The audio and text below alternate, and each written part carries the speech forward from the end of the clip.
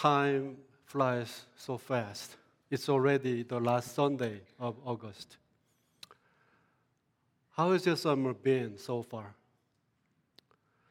Now that we are nearing the end of summer, I hope you've all found some rest and are feeling refreshed. Some of you may not have had a chance, but I trust that the Lord will provide you with care that you need, allowing you to continue your journey with the Lord and your fellow brothers and sisters here. We need rest and refreshment in the Lord, not only during the summer, but also every week and every day, or even at every moment. And we make an effort to find the time to rest. Why is that? There are numerous reasons, but the most significant one is that we are living in this selfish, broken world. In this world, people are pursuing their own interests and desires. They are valued based on their performance, achievement, education, profession, wealth, and power. So they always focus their time and energy on them. They are easily tempted to do anything to beat others and obtain what they desire. This leads people to compare, criticize, judge, and compete against each other to prove they are better than others and to keep their pride. Consequently, this world becomes fiercely competitive and ruthless. And every day, people carry heavy burdens and feel overwhelmed. As long as they are part of this world,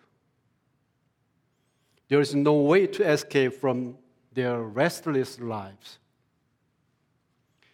If attaining the kingdom of God were like worldly pursuit, it would be a truly desperate situation. Yet the truth is that no one can enter the kingdom of God without His grace. And we need to seek God with a humble and repentant heart for His mercy. The way to the Lord is totally different from the ways of this world. This morning, we are continuing our sermon series, Summer Stories. We are going to look at the parable of the Pharisee and the tax collector in the Luke 18. The Luke makes it clear that Jesus told this parable to a specific audience, those who were confident in their own righteousness and looked down on others. Let's see what Jesus says. To some who were confident of their own righteousness and looked down on everyone else, Jesus told this parable. Two men went up to the temple to pray, one a Pharisee and the other a tax collector. The Pharisee stood by himself and prayed, God, I thank you that I am not like other people, robbers, evildoers, adulterers, or even like this tax collector. I fast twice a week and give a tenth of all I get. But the tax collector stood at a distance. He would not even look up to heaven, but beat his breast and said, God, have mercy on me, a sinner.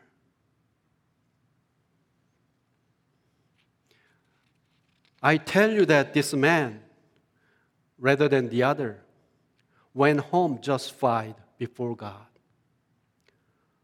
For all those who exalt themselves will be humbled, and those who humble themselves will be exalted. In the parable, two men went up to the temple to pray, one a Pharisee and the other a tax collector.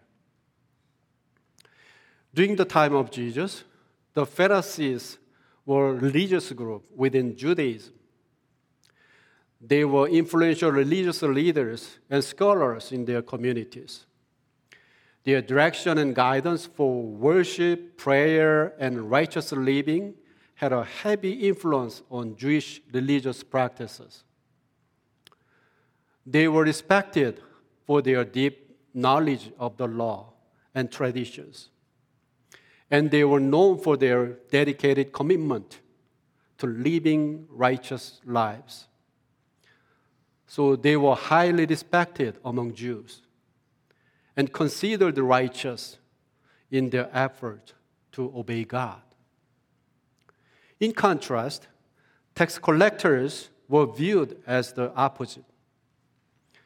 They bid for and purchased the right to collect taxes within specific regions.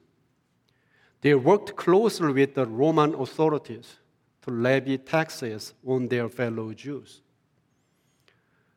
These taxes included various levies, such as poll taxes, land taxes, toll charges on travel, sales taxes, and inheritance taxes.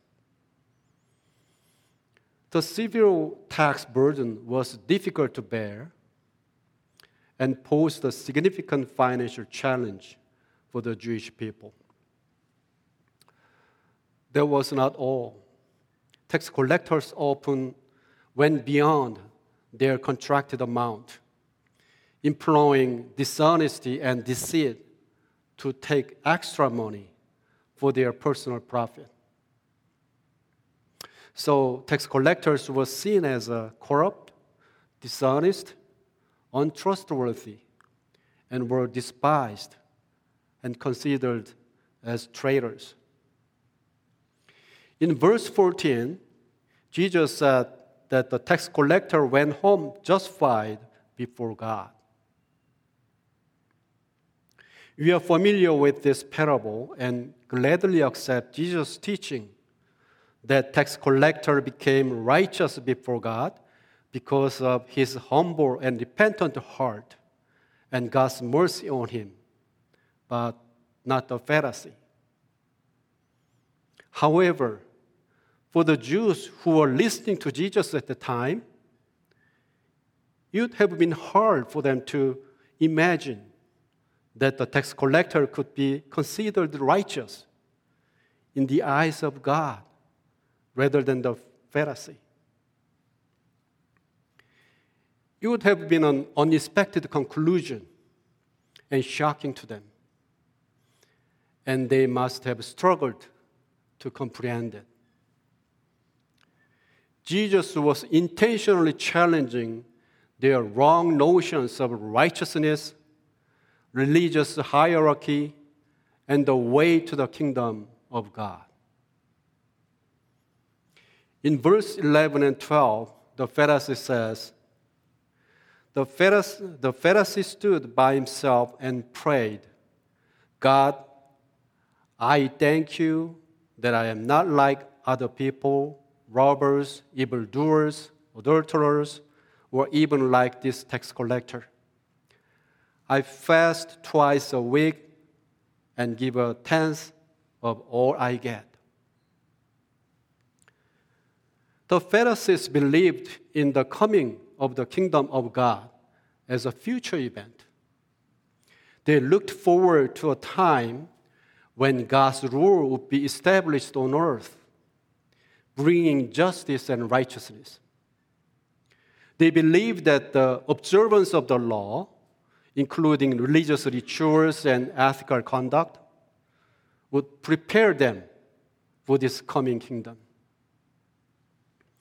They aimed to be spiritually and morally pure in anticipation of God's reign and considered righteousness, moral conduct, and religious piety as a prerequisite for entering God's kingdom.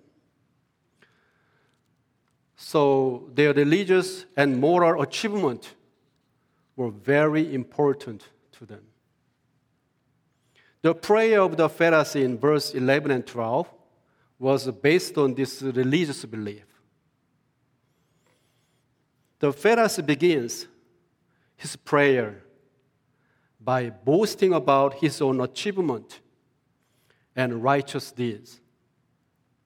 At the beginning, he praises himself for not engaging in simple activities and positioning himself as morally superior to others. Then he compares himself to a specific group of people, such as robbers, evildoers, adulterers, and tax collectors, and implies that he is more righteous than they are. His prayer includes judgmental language as he criticizes the sins of others while exalting his own righteousness. Throughout his prayer, the Pharisee exalts himself above others. He states, "I fast twice a week and give a tenth of all I get." This is a declaration of his righteous practices and his good observance of the law. He believes these actions make him more righteous and deserving of God's favor. Self-righteousness and pride are the center of the Pharisee's prayer. He appears to believe that his own actions and virtues are sufficient for him to stand justified before God. There is no acknowledgement of his own need for God's mercy or forgiveness. And he does not approach God with humility. And there is no repentance or recognition of his personal sin either. He does not express a desire for God's forgiveness or a need for God's grace. His focus is solely on his own righteousness and pride. In short, in his prayer, the Pharisee boasts about his religious achievement, compares himself to others, judges them, exalts himself above them, and is proud of his superiority over them. Doesn't this kind of mindset sound very familiar? It is what we see and experience in this selfish, broken world every day. I said earlier, in this world, people are pursuing their own interests and desires. They are valued based on their performance, achievement, education, profession, wealth, and power. So they always focus their time and energy on them. They are easily tempted to do anything to beat others and obtain what they desire. This leads people to compare, criticize, judge, and compete against each other to prove they are better than others and to keep their pride. For the Pharisee in this parable, the way to the kingdom of God is just like worldly pursuits.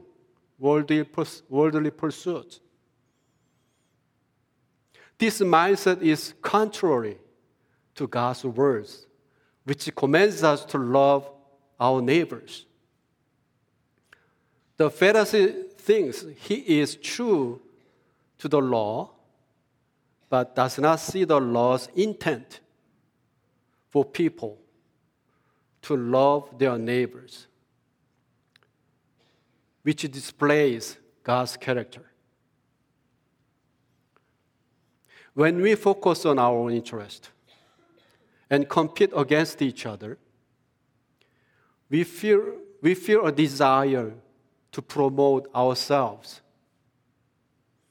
Then we begin to compare ourselves with other people, which often tempt us to be critical, to find fault, to put others down or judge them. It leads us to self-righteousness or pride, which are sins. These sins started in the Garden of Eden when Adam and Eve disobeyed God. In the beginning, they lived in the presence of God. There was a perfect relationship, a full connection among people and between God and them. But sin started when Adam and Eve wanted to be like God. They wanted their own self-righteousness and pride. They set their own direction and paid attention to what was pleasing to their eyes. What they desired became what was most important. They took what they wanted regardless of what the Creator asked them to do. Then God and people became disconnected. Relationships among people were also broken. People began to pursue their own interest and live restless lives, judging and competing against each other and pursuing self-righteousness and pride. No matter what or how much we do, no one can attain the kingdom of God with their own works.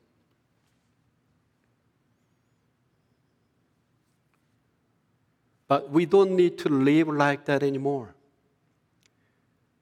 Christ made a way for us to be reconciled with our Heavenly Father, who is the source of our salvation, identity, significance, and values, which are what God intended for us in the first place when He created us.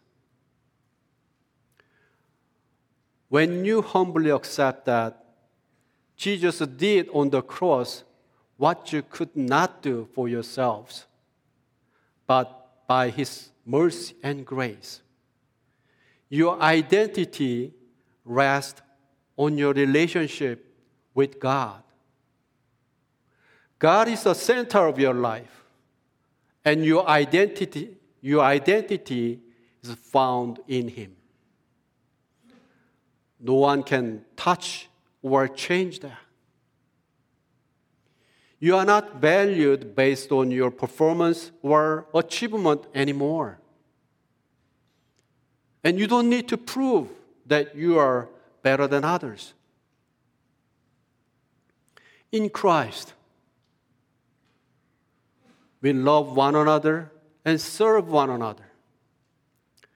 We celebrate the gift, talents, and experiences that God has given us and use them for good or to bless others, to bring glory to God. This is the life in the kingdom of God. In verse 13, the tax collector prays. But the tax collector stood at a distance. He would not even look up to heaven, but beat his breast and said, God, have mercy on me, a sinner. Unlike the Pharisee, the tax collector does not approach God with self-righteousness or pride. Instead, he stands at a distance, would not even look up to heaven, and beats his breast in an expression of sorrow and repentance. This physical posture reflects deep humility and a sense of unworthiness. He prays, God, have mercy on me, a sinner. He acknowledges his own sinfulness. He fully understands that his own righteousness falls short. In contrast to the Pharisee, the tax collector does not list his achievement or compare himself to others. He does not attempt to justify himself or his actions. Instead, he places himself entirely at the mercy of God. The core of the tax collector's prayer is an appeal for God's mercy. He does not plead for justice or fairness, but asks God for his compassionate forgiveness. This request for mercy shows that he is entirely reliant on God's grace. This prayer also demonstrates genuine repentance. He expresses remorse for his sins and a desire for a fresh start with God. His attitude reflects a willingness to turn away from his sins and seek a new righteous life.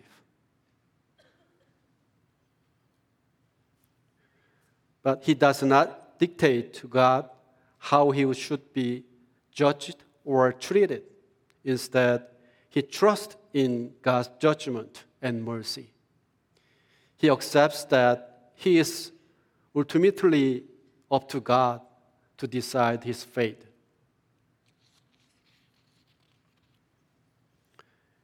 In verse 14, Jesus says, I tell you that this man, rather than the other, went home justified before God. For all those who exalt themselves will be humbled, and those who humble themselves will be exalted. Jesus makes clear that God sees our hearts, our humility, and our recognition of our need for his grace and mercy. This parable is a message of hope, grace, and transformation, inviting us to live a life in genuine humility and love for one another. Because the kingdom of God is accessible to all who seek God with a humble and repentant heart, seeking his mercy and forgiveness. Today is the last Sunday of August, and I'd like to encourage you to have time to reflect on your life and examine where your heart is. Turn to God and ask him for his mercy and put trust in him. Let's pray. Gracious God, we thank you for the message of hope and grace for today. We humbly seek your guidance. Help us come to you and others with humility, grace, and love.